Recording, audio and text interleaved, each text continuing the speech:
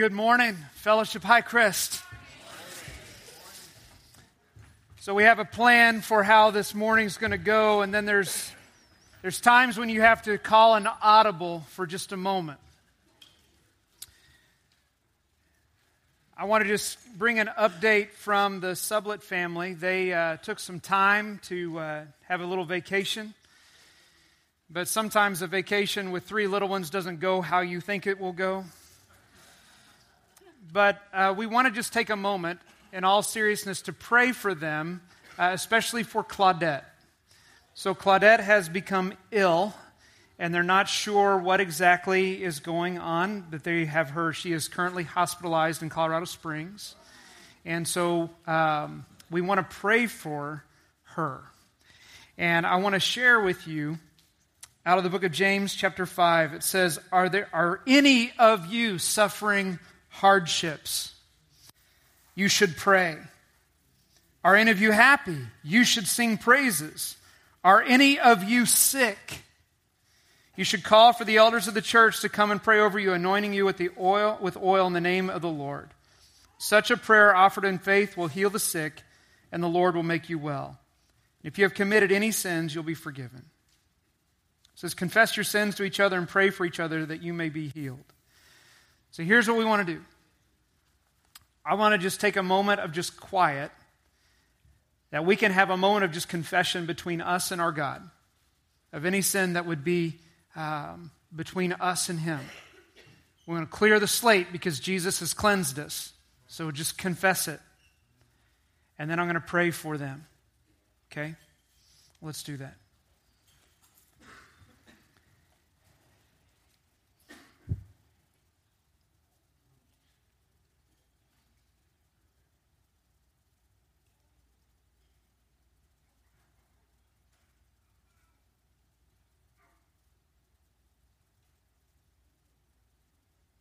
If we confess our sins, He is faithful and just to forgive us our sins and to cleanse us from all unrighteousness. God, we are not a perfect people. We are broken, but we are rescued by your Son, Jesus. And so, Lord, we come before you to intercede for Claudette. And Lord, I know that she's being well cared for, and there will be tests to determine what may be going on. But Lord, we entrust your daughter to you, and we ask that you would heal her in the name of Jesus. Lord, that you would bring comfort and peace to Tricia and Jonathan, and to Claudette and Toby and Silas. God, we thank you that you have entrusted these sweet children to a good father and a loving mother. Lord, they need your help, and we pray, Lord, that you would demonstrate your power for the glory of your name, that you would heal her, make her well, Lord, so that they may return home. Lord, we love you. We thank you that you hear us when we pray, and that you are always with us. And it's in the name of Jesus I pray. Amen. Thank you for sharing in that. It's one of the beautiful things we get to do as a church body and church family, is to pray for one another, especially when we're struggling, when we're sick. If we have not yet had a chance to meet, my name's David, and I'm one of the pastors here. And it's really an honor that I get to share from God's Word with you. When I was 11 years old, I saw God work in a friend of mine's life. I was someone who was raised in the church. I was around the church Sunday morning, Sunday night, Wednesday night. When the church was open, we were there. I was a good kid. But when I saw what happened in my friend Dustin's life, had not yet happened to me. And I remember when the pastor came into our Sunday school class, which never happened. The senior pastor came into our Sunday school class, took my friend Dustin, called him out by name, and we thought he must have done the biggest wrong you could ever do. And as a group of boys at that age, we were like, what did he do that would bring the man in? And we were really disappointed to find out that all Dustin had done is love Jesus. He hadn't done anything wrong. But our pastor said he had received Jesus as his Savior, and they were going to talk together, and he would be baptized that day. And that was an awesome thing, but I had not done that. And so I was kind of oriented around being good. And so that was what my first motivation was, man, I need to go do that. I need to do that good thing. And my parents were wise to just kind of say, well, ask good questions. Why would you need to do that? Why would you want to be baptized? And I couldn't give them an answer. And it unfolded for me that in my goodness as a kid, I still had a deep brokenness. In fact, how many of you remember the show Leave It to Beaver, the old black and white TV show? Well, I was kind of like Eddie Haskell, someone who would use personality to cover something that was a little bit darker. And he would say, golly, Miss Cleaver, you look lovely today. But he was always the one getting Beaver in trouble. It took me a little while to understand that I needed Jesus and I needed a personal Savior for me. It was never about measuring up or attending church. It was knowing that without Christ, my sin kept God's wrath on me, and God poured it out on His Son for a reason, to set anyone free who would believe in the name of Jesus. And through the help of my parents, the example of my friend, I turned to Christ in faith. And that's my story. You have been entrusted with a story. At some point, our stories are all the same when it comes to Jesus. I was walking my way and I came to a moment of humility and brokenness, and God brought me to the end of myself. He showed me that there's love and grace and sacrifice that has been made for me through Jesus, and I can believe in Him and turn and walk a new direction. It doesn't matter what this moment was for you that brought you to humility and pointed you to the need of Jesus. We have the same story. I was going this way, but God, and then Jesus offered me new life, and now I'm walking with Him. And it is our story. And we have been entrusted a special gift that is meant to be shared with everyone. And we're to view this as this life of following Christ, that, man, there's really nothing to lose. There's nothing for us to lose. But sometimes I struggle in sharing my story. How many of you would say, man, in the last 6 months, I've shared my story more than 10 times? 5 times. I feel like Abraham. 3 times, Lord?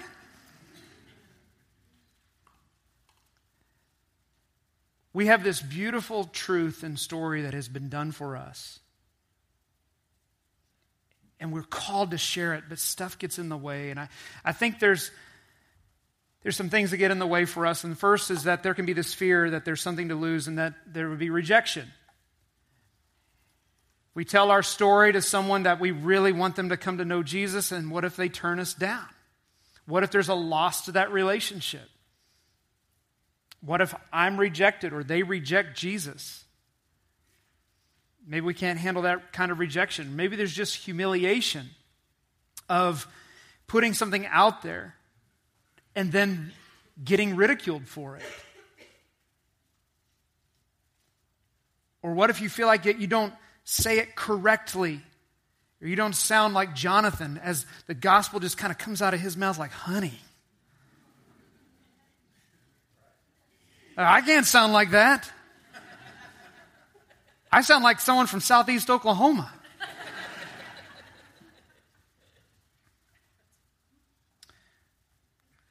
In some cases, there's persecution. There are places in our world where this is overt, that there is severe suffering for being labeled a follower of Jesus and living that out. It's a little more subversive at times in our culture.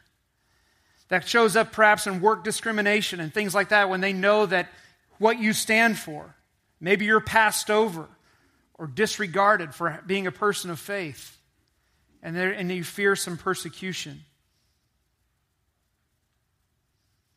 These are things that can hold us back, and we can have this mentality that, man, there's There's something to lose when it comes to sharing Christ. But if we have the viewpoint of there's nothing to lose, rather than fearing rejection, we can have a vision for acceptance. That if we share our story, it is quite possible it will be received and accepted, and someone who is walking their own way against the will of God would know that there is a better way, the only way for them. And they would receive it and accept it and walk in it. Acceptance can be on the other side of that fear of sharing your story. Rather than humiliation, there's something at stake, and it's the glory of God. We just sang it out. We sung out to the glory of God, to worship Him and honor Him, because we believe in this room He alone is worthy.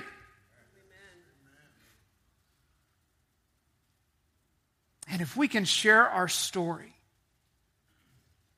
the outcome is not dependent on us.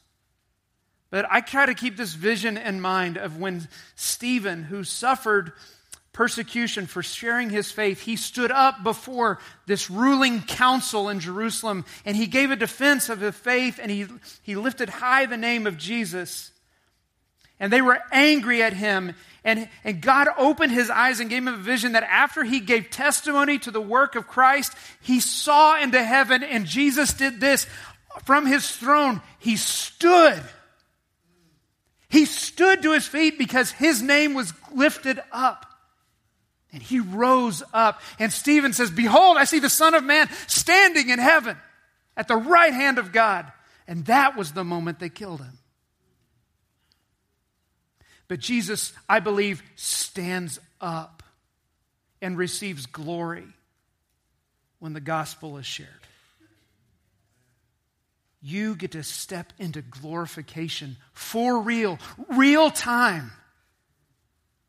When you say, "My life was this way, but God found me, showed me Jesus and the truth that He gave His life for me, died, was buried, rose from the dead, and I have put my faith in Him, and now I walk with Him." And Jesus rises for the church. You have a powerful story to share. And Christ receives glory for it. And it releases joy. And Paul is the model of this, because when we come into this book on page 714, so page 714 in your Bibles, we're going to be in the book of 1 Thessalonians. We're going to start in chapter 1 and move into chapter 2. But when Paul writes this letter, he's writing back to a group of people that he visited after having severe suffering and persecution. He had just been in a region, in a city called Philippi. And Philippi is where he was imprisoned, he was beaten, and he suffered incredibly. And on the heels of that, he ended up in this city called Thessalonica. And there he received, the gospel was preached, and he received welcome from the church. So I want to draw your attention there. Let's go to 1 Thessalonians chapter 1. We're going to start in verse 8. It says this, "And now the word of the Lord is ringing out from you to people everywhere, even beyond Macedonia and Achaia. Wherever we go, we find people telling us about your faith in God. We don't need to tell them about it. For they keep talking about the wonderful welcome you gave us and how you turned away from idols to serve the living and true God. And they speak of how you are looking forward to the coming of God's Son from heaven, Jesus, whom God raised from the dead. He is the one who has rescued us from the terrors of the coming judgment." We said that there's nothing to lose when we share the gospel, and in that we find that there can be acceptance, glorification, and joy, and all of that is found in these verses. The word had gone out. This group of people, after they had received the gospel, they couldn't contain it, so they shared it. And when Paul heard about it, when he got in the region, he didn't need to talk about it because the church had done its work. Where he went, he found that the message of Christ had been shared. And those who were around, they heard it. They said, how you turned away from idols to serve the living and true God, that you were walking this way, but God found you and you turned to follow Jesus. Paul had deep joy.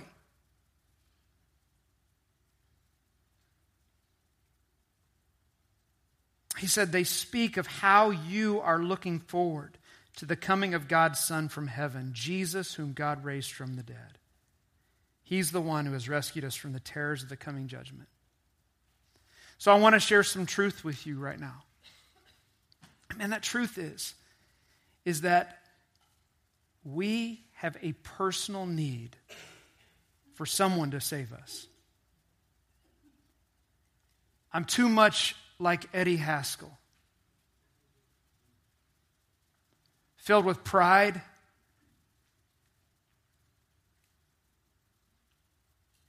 selfishness. You know, there was a time when I was just a child with my parents, and I'm sure it was cute when I learned how to say the word mine.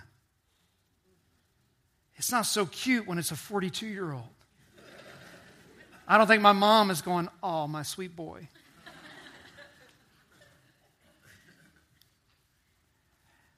We can buy the lie that life is best lived according to how we define it for ourselves. But there is a deep brokenness within every human heart. And that there's reality of our brokenness is called sin. And on the other side of sin is God's judgment against that. He loves us, but He's holy. And He's pure, and He's righteous, and He's perfect, and I am not. And without someone to stand in the gap for me,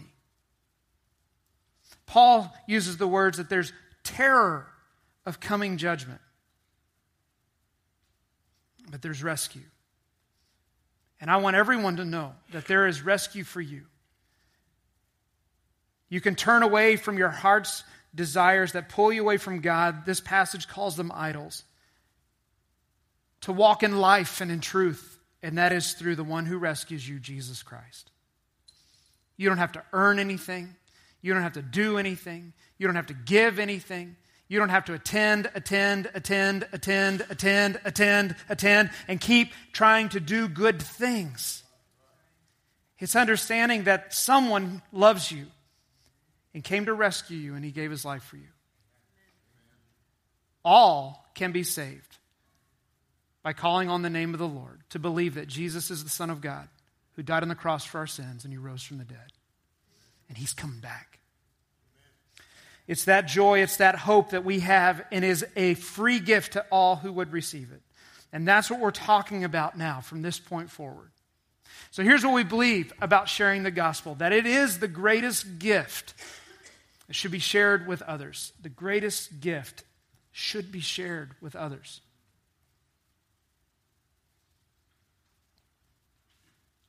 If we can think of the gospel as a gift, I think it can change our frame of mind rather than a duty or a burden. I love gifts. We all do. We love gifts. It's free stuff. And a lot of times there's a lot of love attached to that gift. It's something that we want. I love giving gifts because I know what springs from within me to release it, to give it away to somebody else. This is the gospel, the greatest gift. And if we can think of it that way, then we can share it freely and openly. It should be shared with others. Secondly, everyone has the right to hear the gospel. We don't get to be judge and jury about who gets to hear about Jesus and who doesn't. Whoever believes, whoever calls on the name of the Lord. And this is where our presuppositions and our prejudices have got to fall off like scales off of our eyes to see the inherent dignity and worth in everyone. Everyone has the right to hear the gospel. There are people in your life, I know because there are people in mine that they seem like they're too hard to reach. Or that maybe you've written off because of patterns of addiction or pain or hurt in their life.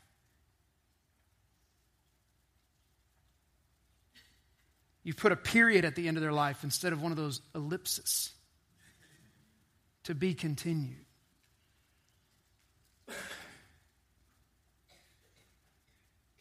Everyone has the right to hear the gospel. And everything can be a platform for the gospel. Paul is a model of this. He used even his suffering circumstances to be an opportunity to share his faith. So when he was unjustly imprisoned, he starts singing hymns. He was singing, "You're a good, good Father" in Greek. And his jailer heard it.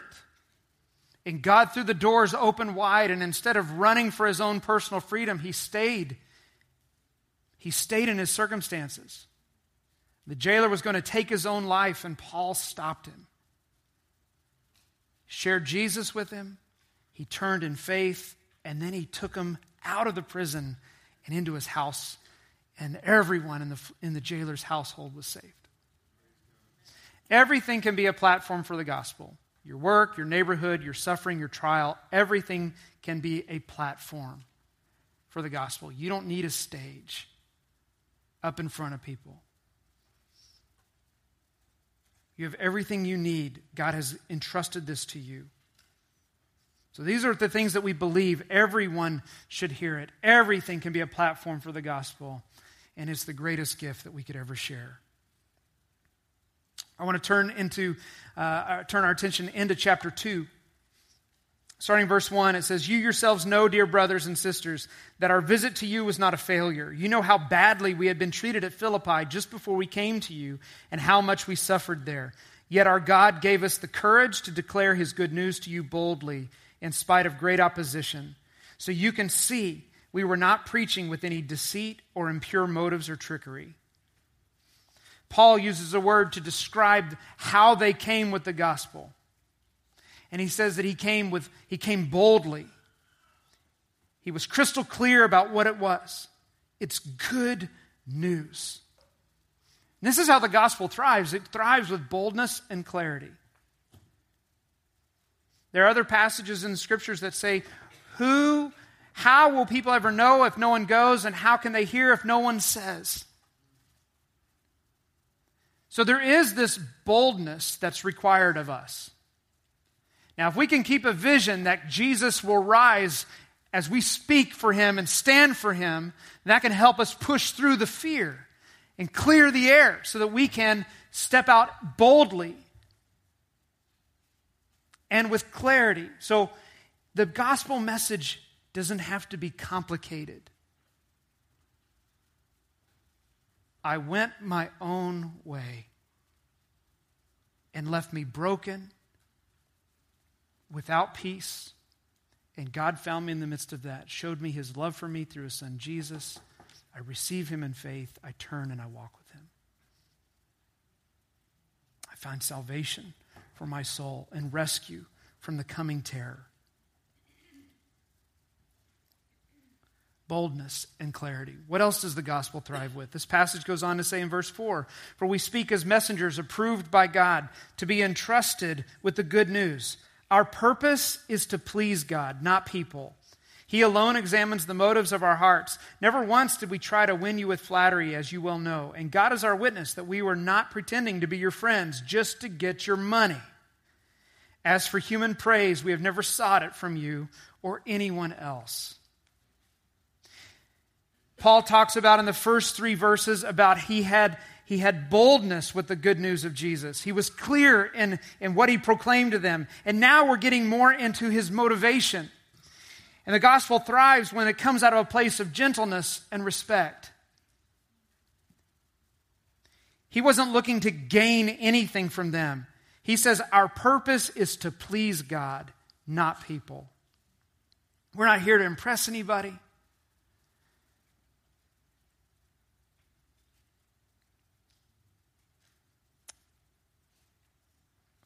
We're here to point everyone to Jesus and Jesus alone.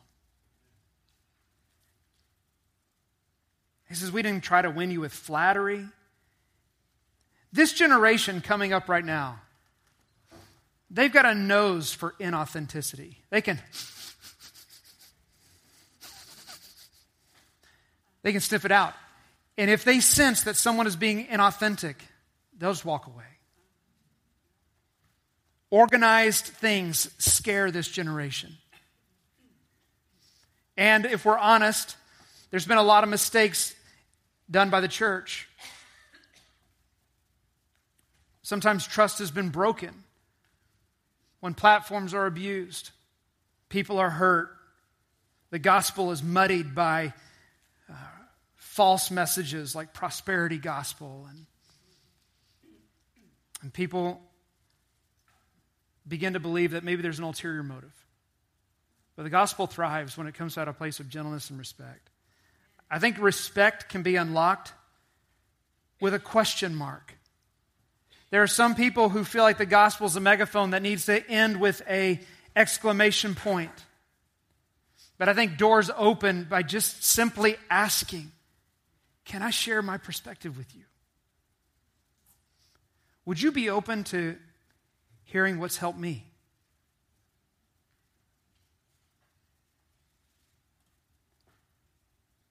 Have I ever talked with you about the greatest gift I ever got? And you come at it at a place of respect, asking permission to enter into a conversation and a dialogue with them.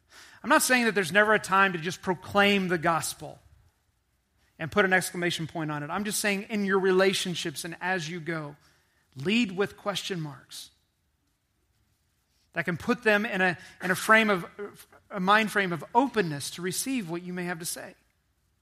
But in order for you to get to the question mark, you have to build a basis of trust and respect and gentleness.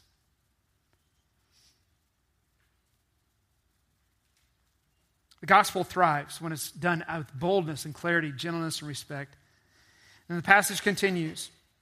As apostles of Christ, we certainly had a right to make some demands of you.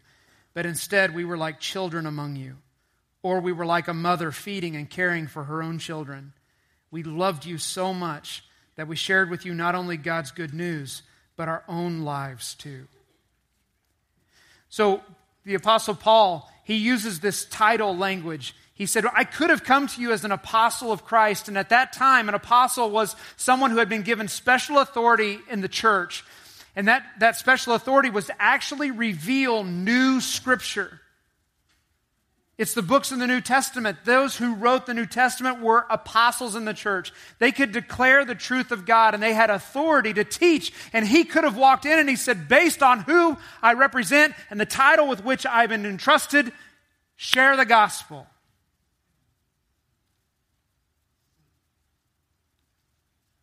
But instead of leveraging his position, instead of leveraging his authority, he came in through relationship. And the kind of relationship language that he uses, at first he talks about being like a child with them. Kids don't have hidden agendas. They just want to play.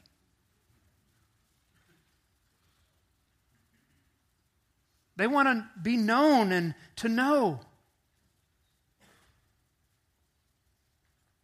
If you don't believe me, go look at that germ pool in Chick-fil-A. Children from all corners of the area go to that beloved hub. And they go in and they're holding hands. Doing all that.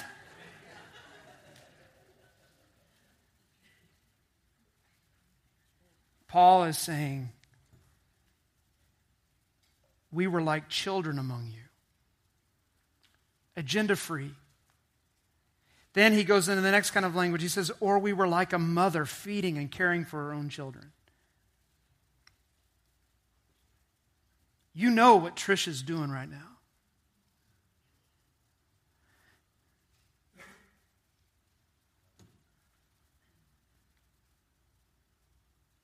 It's okay. I'm here.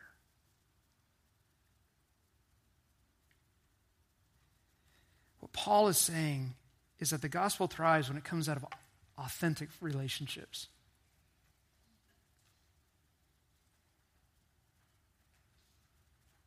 He says, we didn't just share the good news with you and walk away, but we shared our own lives also. The principle I think that is under this is that there's an inherent dignity within every single person, regardless of whether they receive Jesus or not.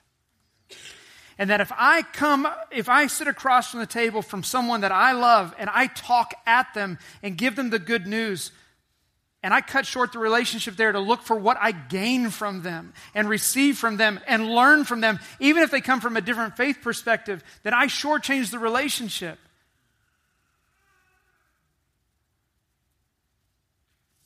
I cannot save anyone.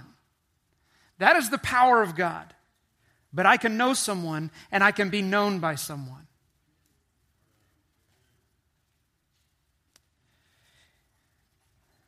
Authentic relationships, gentleness and respect, boldness and clarity. These are the things that unleash the gospel, where it thrives. So I want to talk about where we go from here. As a church, we have a strategy, and we try to keep it simple, and it's called You and Two. We believe that there are already two people in your life who need the hope of Jesus Christ. They may be in your family, in your school, in your neighborhood. You already are in relationship with two people. On your worship guide there are 2 sticky notes. And here's what we'd like for you to do with those. We'd like for you to write the first name down of 2 people in your life who need Jesus. And you can write them down. And if you need a pen, share a pen. You've all been to Chick-fil-A. It's okay. We want you to take some time right now, write their names down. 2 people in your life right now who need Jesus. This is the approach. This is the strategy that it may be overwhelming to think that we're going to reach a whole city by ourselves, but maybe I can reach a couple of people and start there. And then here's this strategy that's called bless. Something just to keep in mind of a way to walk in relationship with these people. And the first is that you begin with prayer. Prayer is the most powerful thing you would ever do. Now, I shared you part 1 of my story, and I didn't know part 2 of my story until after my wedding day, because on my wedding day, my mother gave me 2 handwritten prayer journals that she had kept from the day that I was born. She always journaled, and she went and retranscribed all of her prayers for me in 2 volumes. And so as we went on our honeymoon, I'm reading through that, and I find that specific prayer for my salvation began 2 years before my encounter with my friend at church. And a woman who provided and cared and nourished and nurtured me prayed for me. And it began with prayer. She prayed for a specific conversation that I could have with my father. And as things unfolded, I could read it over and over, entry after entry. And the hilarious thing is she had this entry that said, Lord, be with David and his dad as they have a conversation today. And she puts in parentheses, I wish I could remember what that conversation was. Because her very next entry is a psalm of praise that she wrote because of my receiving Jesus. Begin with prayer. Actively praying for the people that you want to see come to know Jesus. And stay at it. God may not use you to be the one to speak the gospel and they respond. But He hears every prayer. He doesn't forget them. And He will accomplish His will. So begin with prayer. Then listen. And this is where authentic relationship happens, where you're actually listening to them to understand their context, to understand where they're coming from, to understand what their dreams and desires are, to actually know them. It causes you to slow down and to lean in. So you begin with prayer, you listen, and then you eat. Come on. Barriers are broken down through food. Tacos especially. Come on. This is where you can sit across the table, eat, get into life, laugh. and not come with an agenda. And then serve.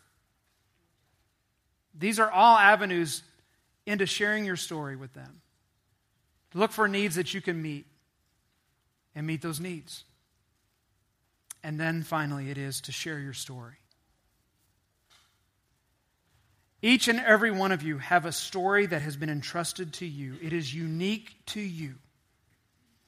No one else can share it. No one else can question what you have experienced with the living God. We have the truth of the gospel, that we can turn our hearts away from idols, that we can find rescue in Jesus Christ, His death, His burial, His resurrection, and we can follow Him by faith. It's the story that you have been entrusted with. And so here's what we're going to do. We're going to practice some of this together. We have this banner. It just says you and two on it. And we're going to share in a prayer experience with one another right now. So what we're going to ask from you is that everyone would walk by that has their sticky note. I'm just kidding. And you want to prayerfully stick that name on this banner. And we will see collectively as a church what could be released through the gospel in the relationships that we hold dear. These are the people you pray for and love. And so as the band leads us, I want you to just funnel by, place your sticky note on the banner. But as you do, be in a spirit of prayer, specifically for your two, and the men and women and the children and the students represented by this church that we want to see reached. God bless you guys. Amen. I want to invite you all to stand.